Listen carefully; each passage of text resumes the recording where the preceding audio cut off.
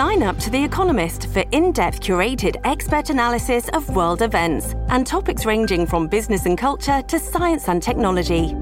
You'll get the weekly digital edition, online-only articles, curated newsletters on politics, the markets, science, culture and China, and full access to The Economist Podcast Plus. The Economist is independent journalism for independent thinking. Go to economist.com and get your first month free. This episode is brought to you by Shopify. Do you have a point of sale system you can trust, or is it a real POS? You need Shopify for retail. From accepting payments to managing inventory, Shopify POS has everything you need to sell in person. Go to shopify.com/system, all lowercase, to take your retail business to the next level today. That's shopify.com/system. Your brain needs support, and new Ollie Brainy Chews are a delightful way to take care of your cognitive health.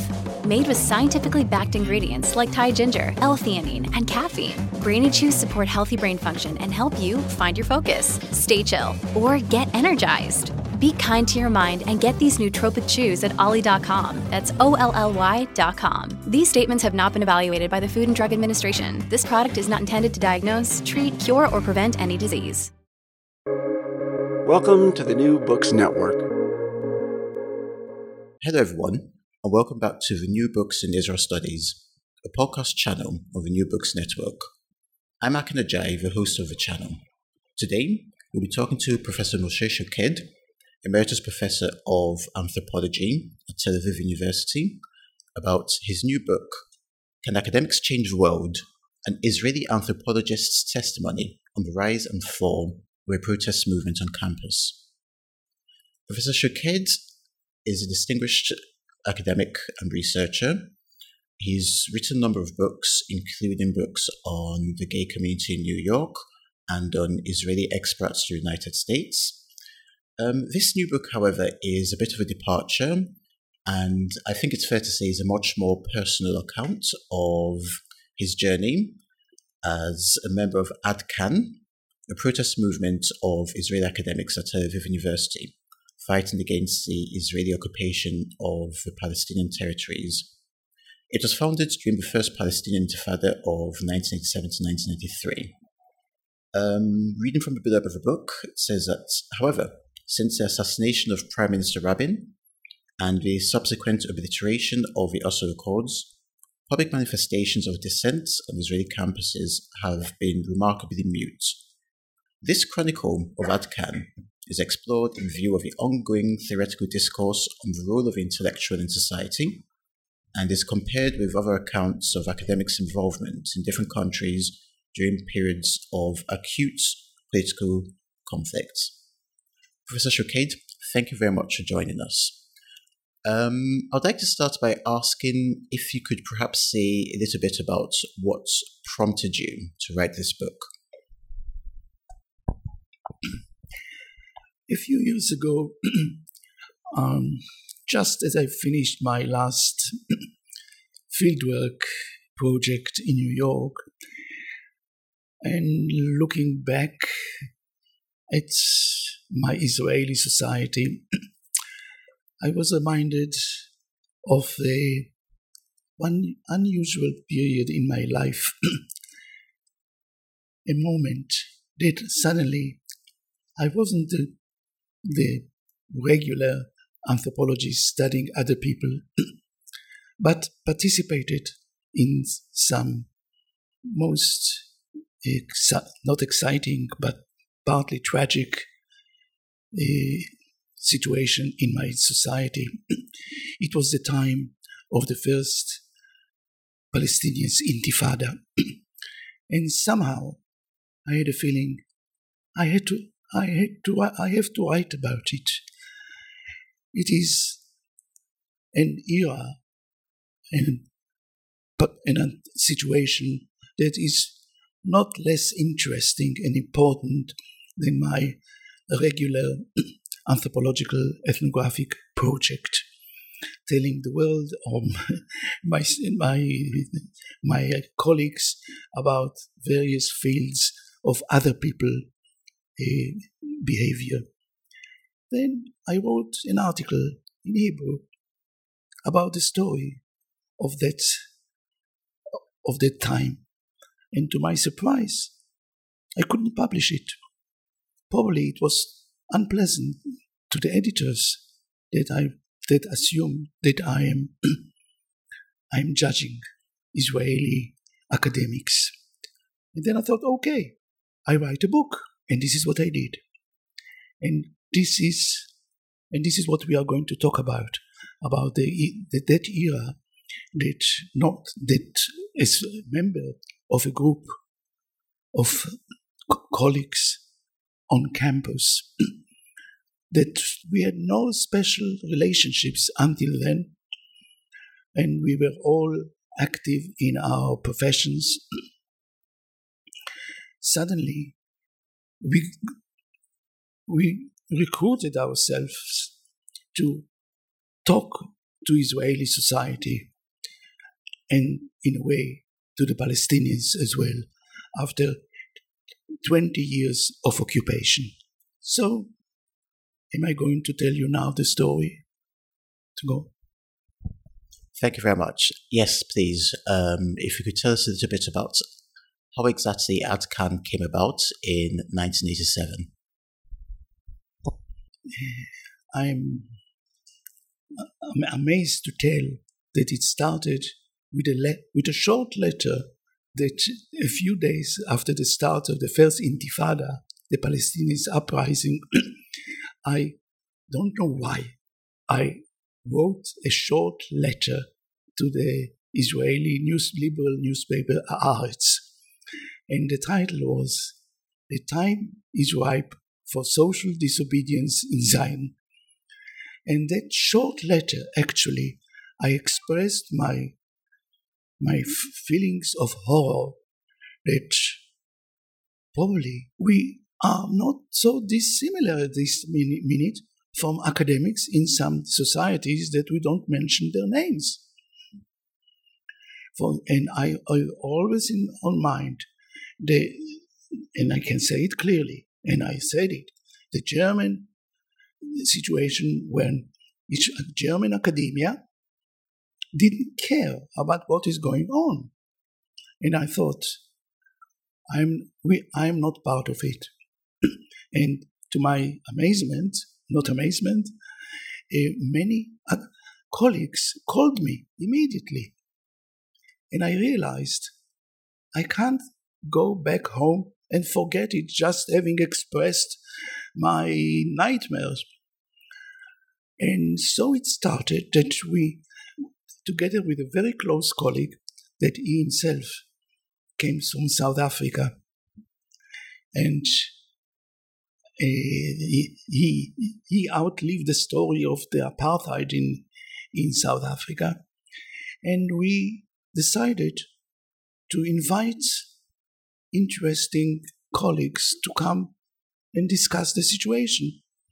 So we advertised in handwritten notes in a few faculties, calling for a meeting at the Faculty of Social Sciences. And no surprise, about 30 people came along. And then we realized we are going to do something about it. And that core group organized the first public conference on campus. And again, it was about 250 people arrived, lecturers and students. So this was the opening. And this was the first meeting in which colleagues from various professions, including 2 Arab colleagues from other universities, came, and people seemed to be interested and wishing to go on with these activities.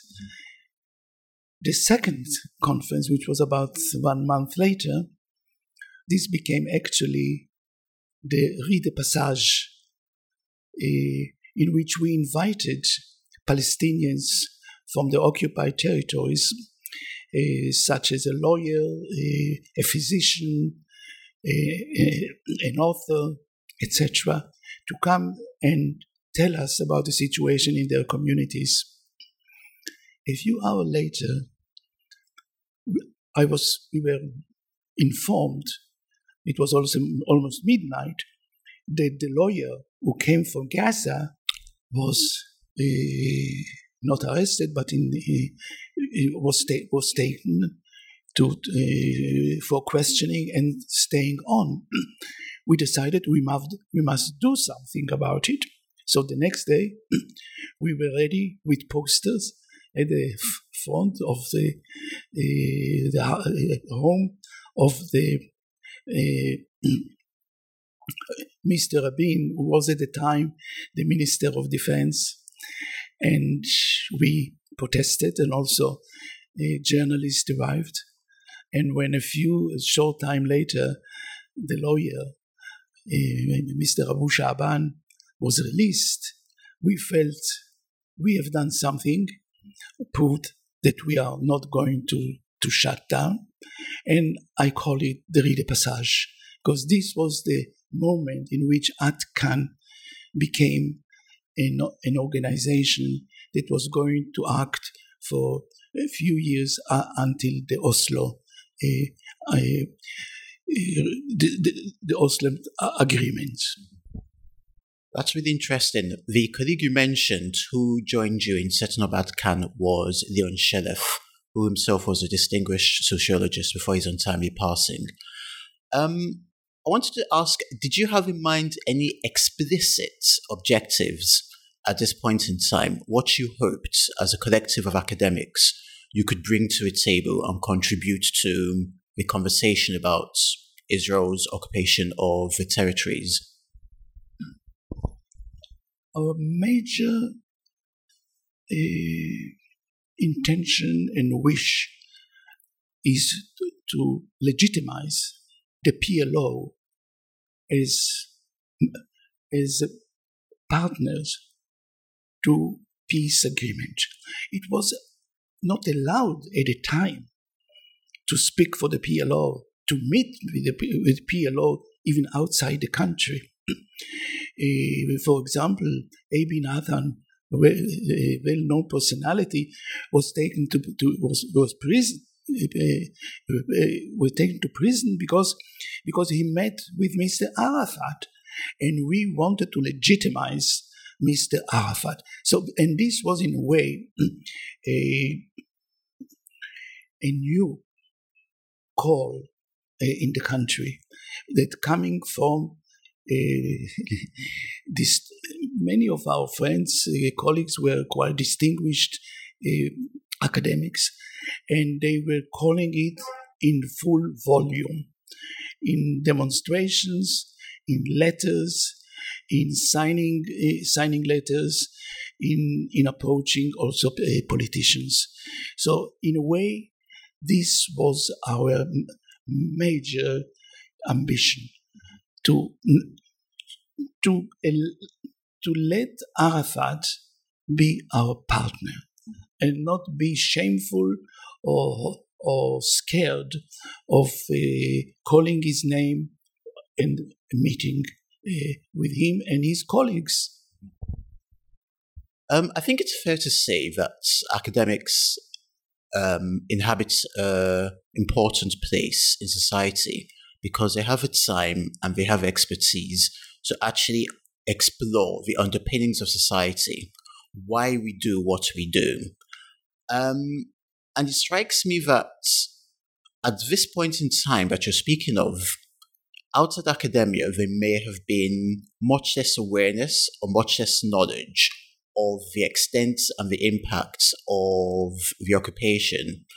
I wondered if you could paint a general picture of what's general life outside academia in the country was in circa 1987, and how Ad Kan might have been in a position to actually educate or inform the population about the social political context of the moment.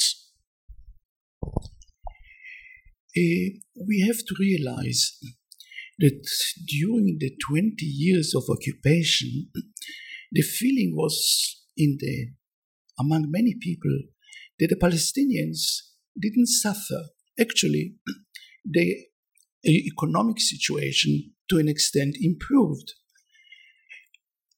I can tell you that even in my case, I remember we refurbished our home, and the Israeli guy who organized that job recruited Palestinians from Gaza. They came every morning. They stayed for the day. We had some conversations with them, and it seemed that they were not complaining about the general situation. So I think that there was a sort of an idea, this is a benign occupation. It's good for both sides. Palestinians have a lot of jobs and work in Israel, and we had very little idea what is going on. In a way, people visited the Palestinians' cities. I myself, with the people that I studied earlier in a village in the Negev, in the south, we visited the market in Gaza with them. And so I think nobody, the guy, the ordinary guy in Israel had no idea what is the undercurrent of feelings. Once the economic situation apparently improved, then people look for other things to improve. And of course, actually Palestinians visiting Israel, they have seen the difference of lifestyle, political situation. So I think there was a sort of ignorance at the time. It wasn't that Israelis were bad.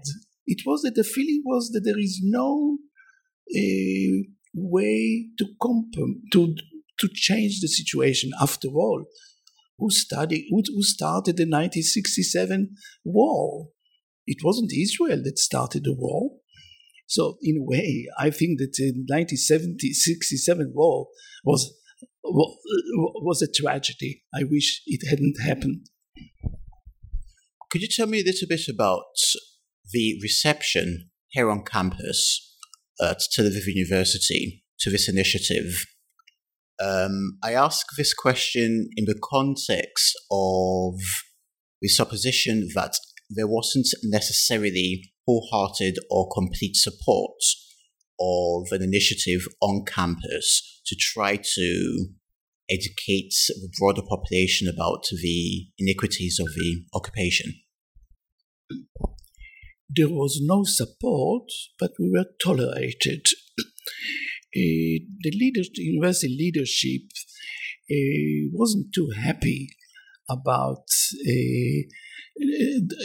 that type of development, because after all, Israeli universities are basically supported by the state.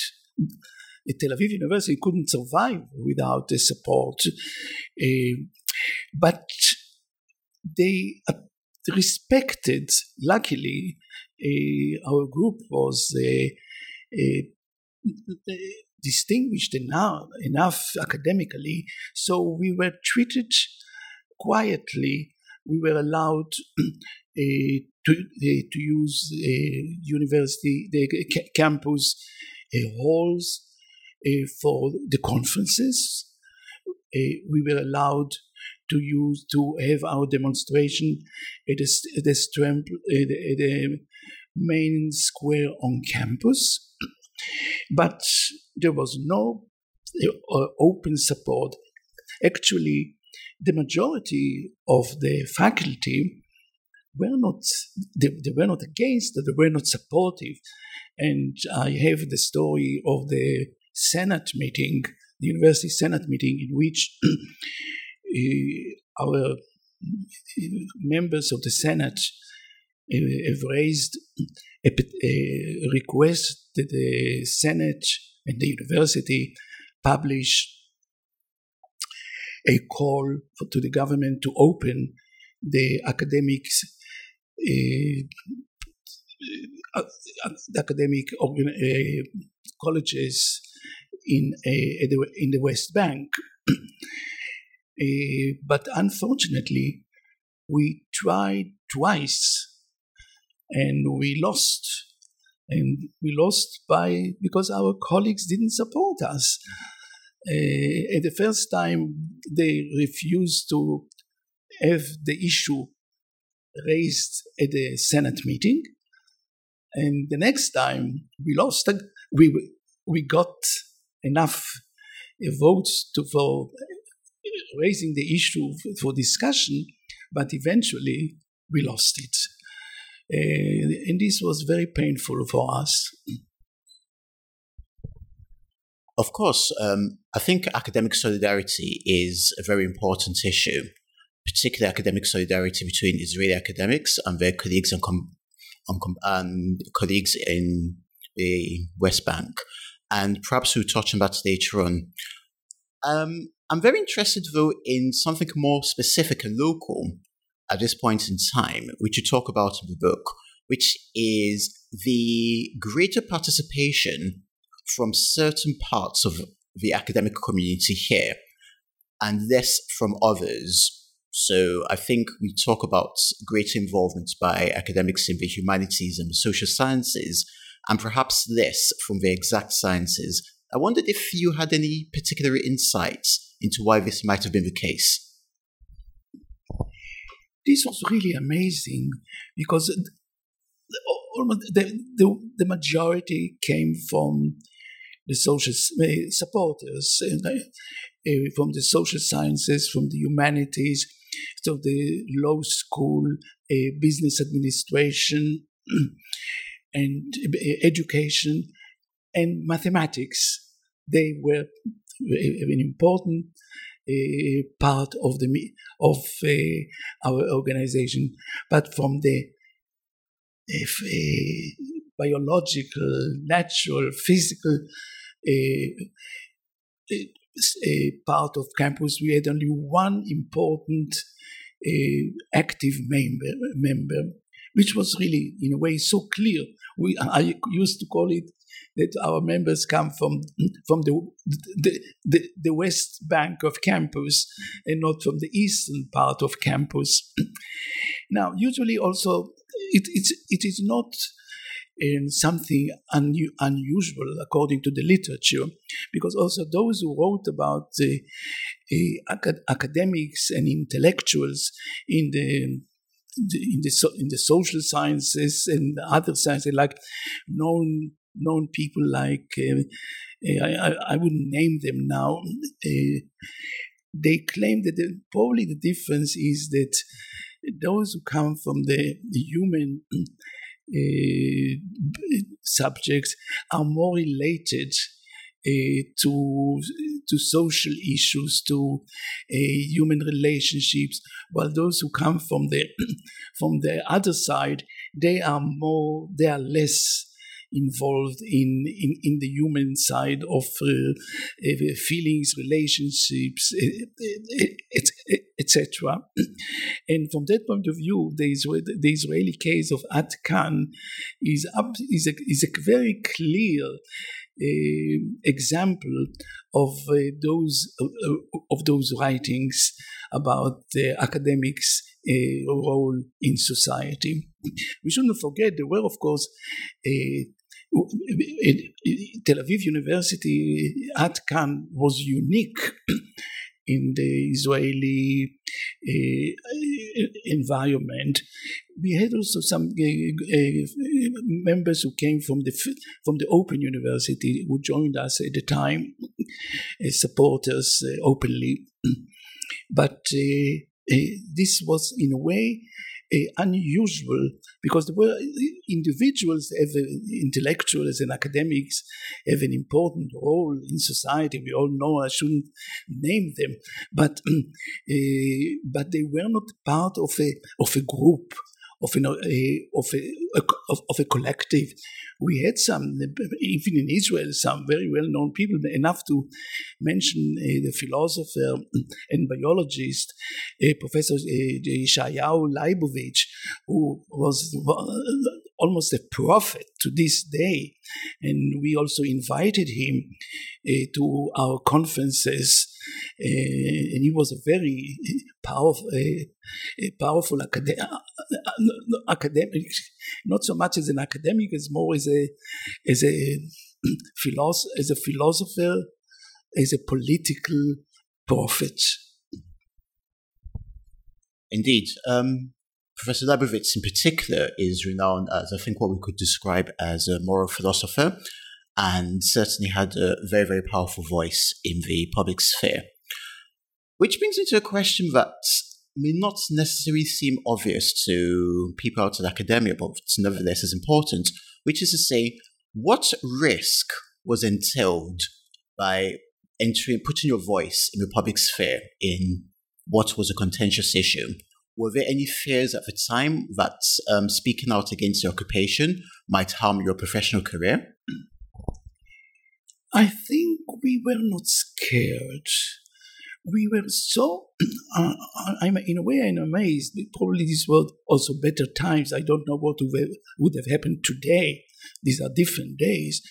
But somehow we enjoyed a sort of general respect, and we were not, personally, I never thought that something might happen to me. There were, of course, groups who came and protested against us. They called us Arafat guys, but we didn't consider them as a personal risk. Also on campus, people who didn't support us, but they didn't fight against us. There was only, although there were some powerful men, like the guy who used to be a university rector, and then Yuval Ne'eman. Suddenly I lost his name. Yuval Ne'eman was a Knesset member. He was a party leader of the Tria, and he was the right of the right, but he didn't touch.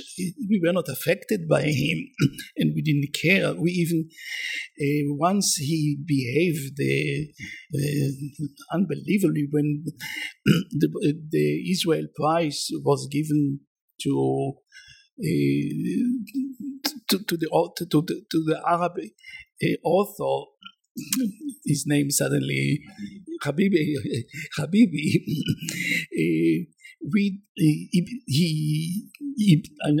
I'm not repeating the way that he behaved during the ceremony, but we decided to have a conference for Habibi.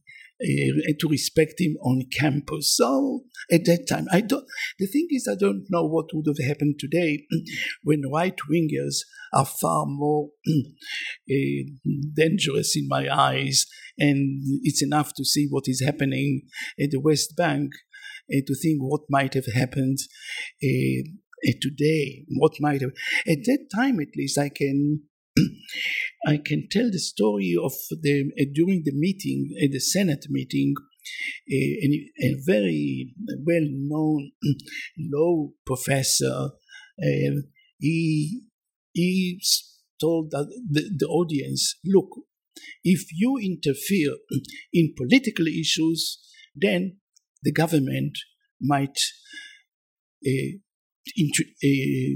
take part and against us on academic issues. And this, at that time, people took it seriously. And probably he was right. This episode is brought to you by Shopify. Do you have a point of sale system you can trust, or is it a real POS?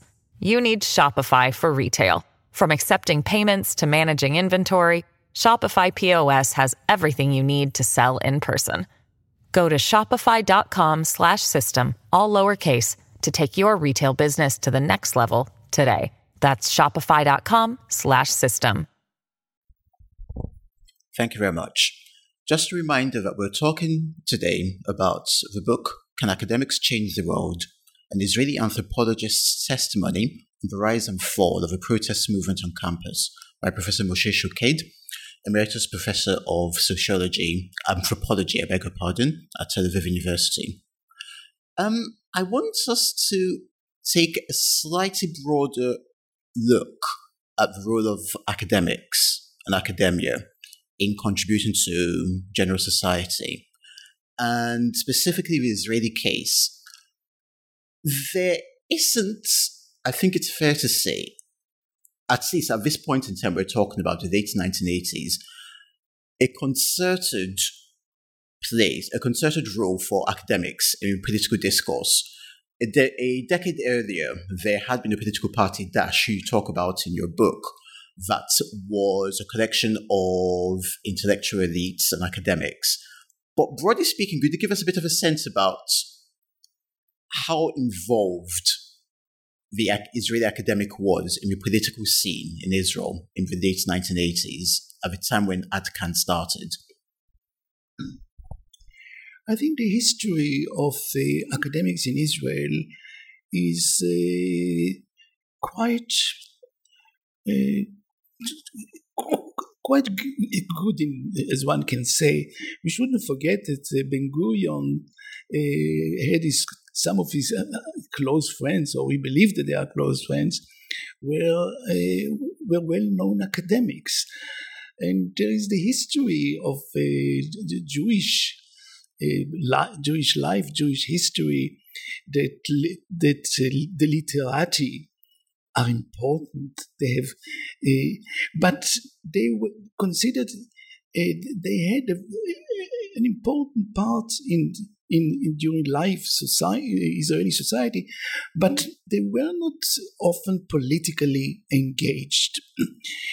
So, from that point of view, I don't think that something had radically changed. The only thing is that if I try to think what happened since then, and I think that some things have happened, although the general university and colleges environment expanded tremendously, yet it was modeled to the professional life. You have to be good at your task. Israeli academics apparently are situated far away from the centers of science, yet they have to prove themselves.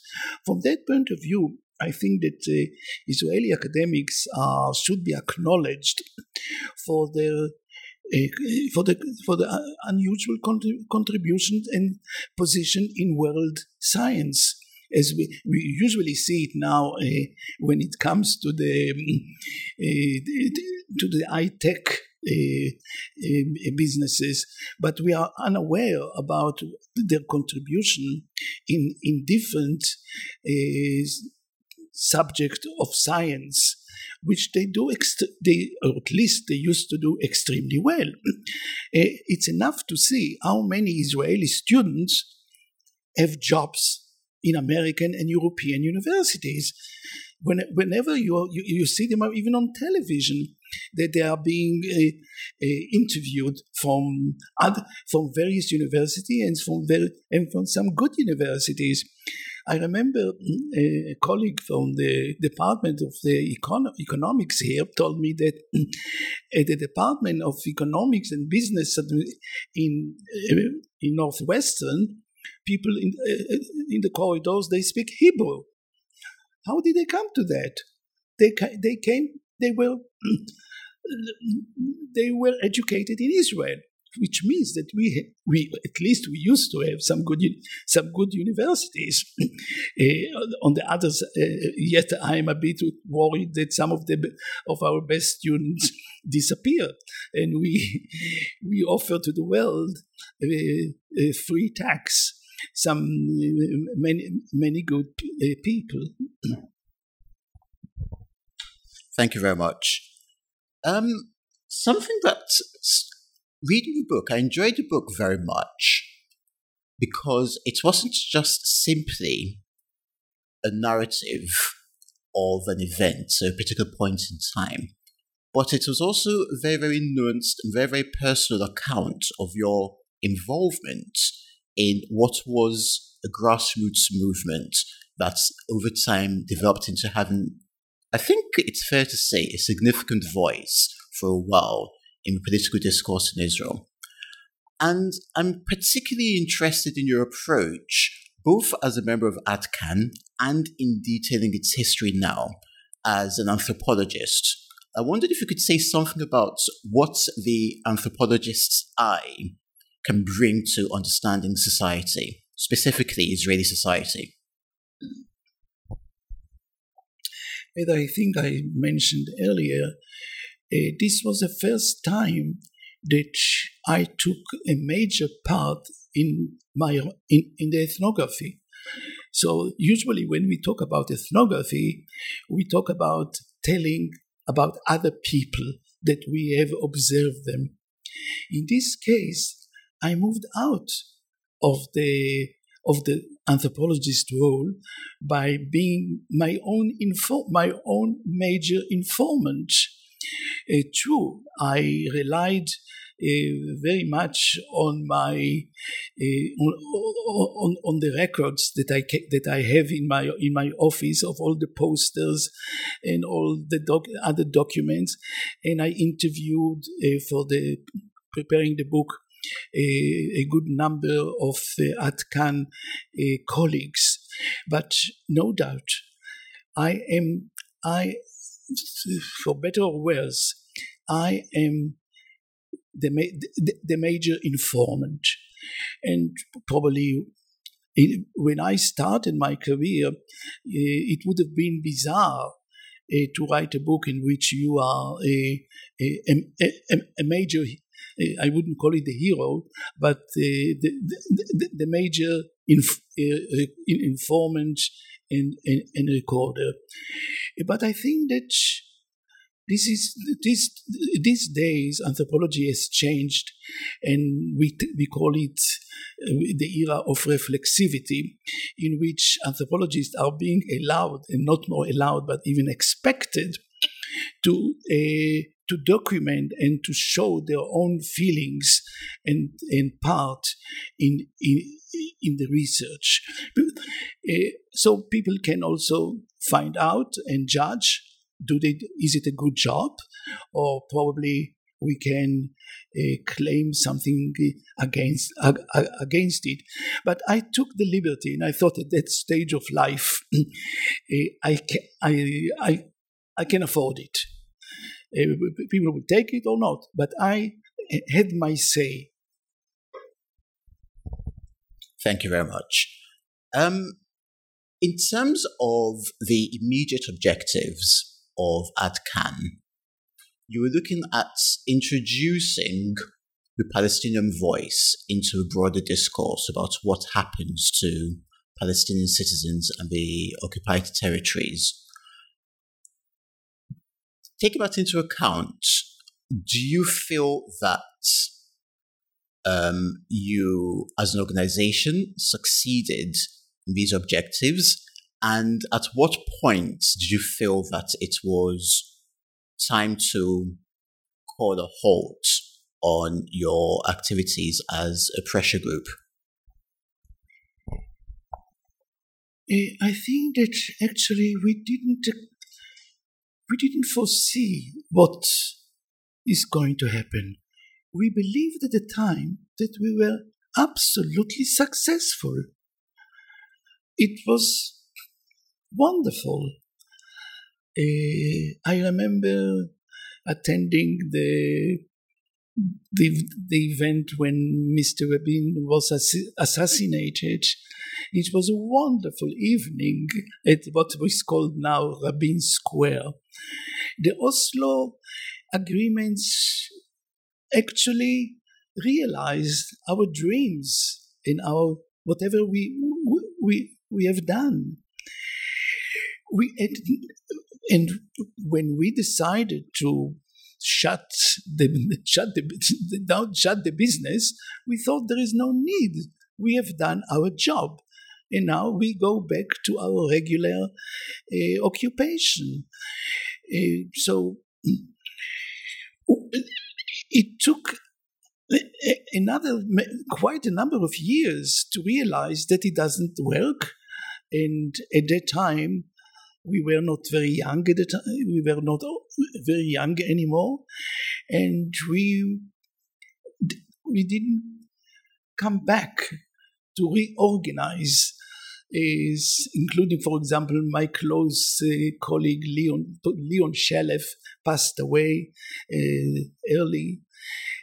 So personally, I lost my major partner, and I was going to retire soon. So there was summer, and all the atmosphere has changed. This was we can sit and analyze the changes they've taken within 20 years. Actually, what is Israel is an amazing society in which things are changing so quickly. Since then, for example, imagine the immigration from the Soviet Union, which made a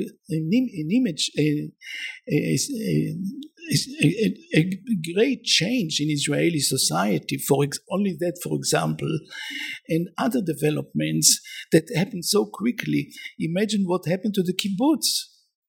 That suddenly its role in society disappeared completely. So things have changed so quickly that it would have been a completely different situation to start and look at what is happening. Only things at the settlements during the Atkan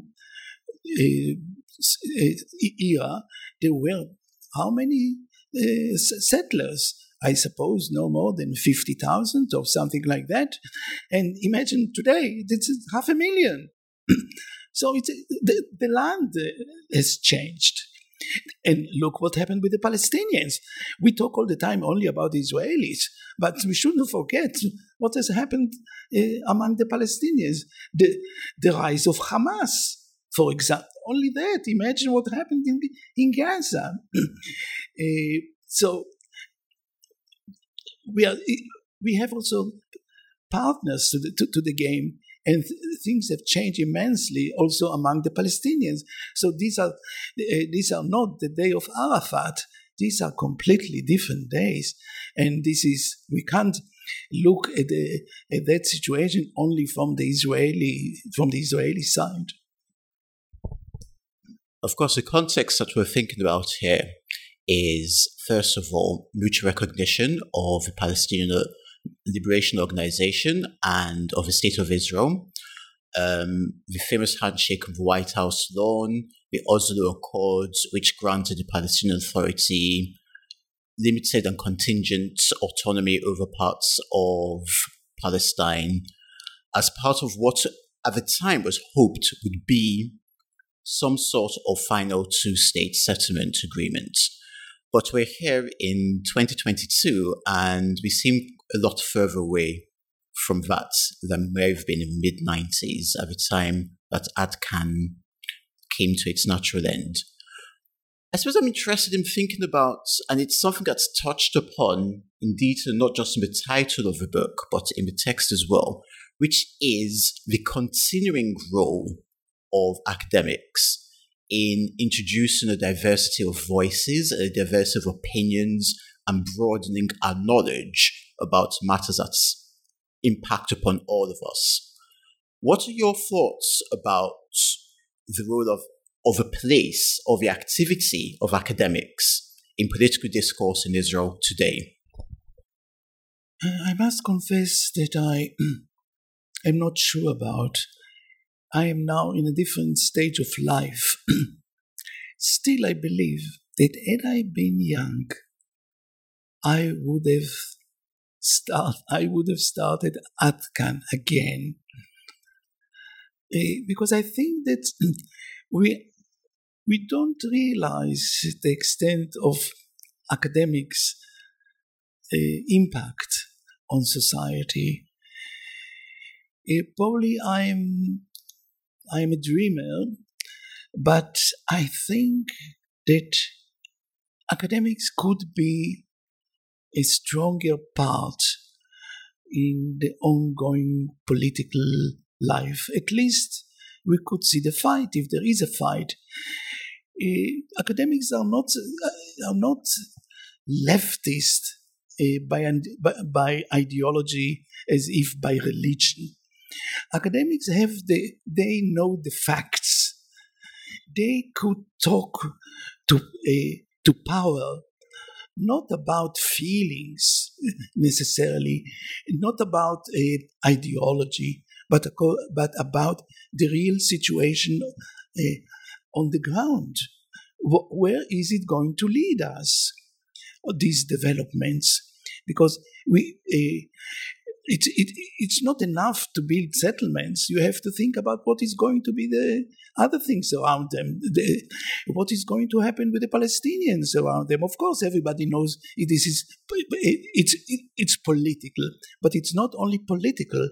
It's also about the real life situation of Israelis within the old borders and outside the old borders. And I think that academics, as a group of organized groups, talking truth to power, they could have a much more important role than today, that they are hardly known around.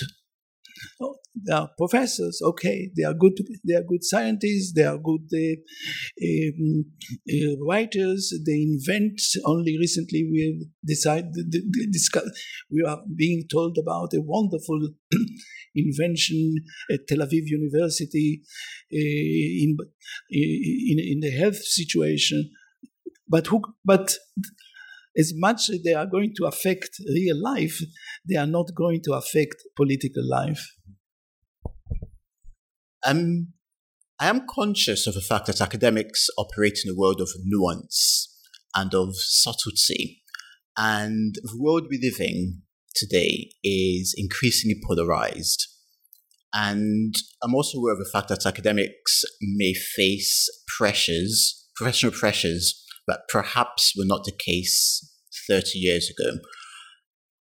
I wonder if you had any thoughts about the overarching objectives and the operation of the Boycott, Diversify and Sanctions campaign as it applies to Israeli academia, and whether this, on the one hand, pushes Israeli academics into a position where they may be afraid of compromising their own positions, or conversely, whether it could be broadened to create a space where academics, broadly speaking, can express solidarity for one another in working together towards a collective goal, which the BDS is problematic. And because there is a lot of bluff about it, not because the Israelis are good, but because the BDS is targeting Israel, while at the same time they don't target Chinese academia, they don't target American academia. But don't forget the little role, if at all, they had at the academics at the Iraqi invasion, or what is happening in China, some unbelievable events, including whatever. I don't have to tell the stories. So the BDS, from that point of view, is ineffective because it is not presented itself and is not seen as being neutral. Which, of course, we all talk about neutrality, being objective. But how can you attack the Israeli-Palestinian situation and forget what is happening, for example, in China, which is we all know the country. Anyhow, I lost the name. Anyhow, so this is why eventually the BDS is not going to be effective as it happened in South Africa at the time. And eventually, because universities are not that important as we see it in real time. So Israeli academics, they are not terribly affected. I was accused a few times as a person, although apparently BDS is attacking universities, organizations, not individuals. But, I survived. And for the time being, I think that we are in a good company of bad countries. Of that, still, it doesn't mean that I accept the Israeli situation as it is. I'm absolutely, I'm horrified about this intractable conflict. It must come to an end, or God knows how it will end one day. But I will not see it. I think one thing is clear is that however it does end, it must come about with the contribution of people who are well placed to give us a clearer and more textured understanding of the facts of matter. And in that context, I think that your book provides rather privileged and rather fascinating snapshots of an opportunity that academics in Israel did take to try to effect a difference to a matter that is of concern to everyone in the country. Professor Shoked, you've been very, very generous with your time. I'd like to thank you for talking with us. Before we round up, I'd just like to ask if you could say anything about anything that you're working on, anything of interest that you might want to share with us about your work at the moment. Writing is my major ability. And as I say, I can't open the day without having something to write about. So actually, I am finishing now, and it's being already edited, a book about my ethnographic experiences in various fields, in working in Israel and the United States, as a sort of showing pictures, not in the real sense, of chapters about different sites and societies and organizations I studied. And again, from that point of view, more in a more reflexive manner, which I believe is going to be more readable. And I closed that book with the chapters about the people who have influenced my career as teachers, colleagues, informants, and friends. So in a way, I feel probably it may be the last book, but as I say, I can't start another day without having to write something about, or complain, or write a letter to the newspaper. Thank you so much for the opportunity. Thank you very much, Professor Shoked. So we've been talking today about can academics change the world? An Israeli anthropologist's testimony on the rise and fall of the protest movement on campus by Professor Moshe Shoked, Emeritus Professor of Anthropology at Tel Aviv University. The book is published by Berghahn in collaboration with the European Association of Social Anthropologists, and I do recommend it. It's a fascinating and interesting read with a particular resonance for the conversation about the involvement of academics in wider discourse in the present time. Professor Shoked, thank you very much.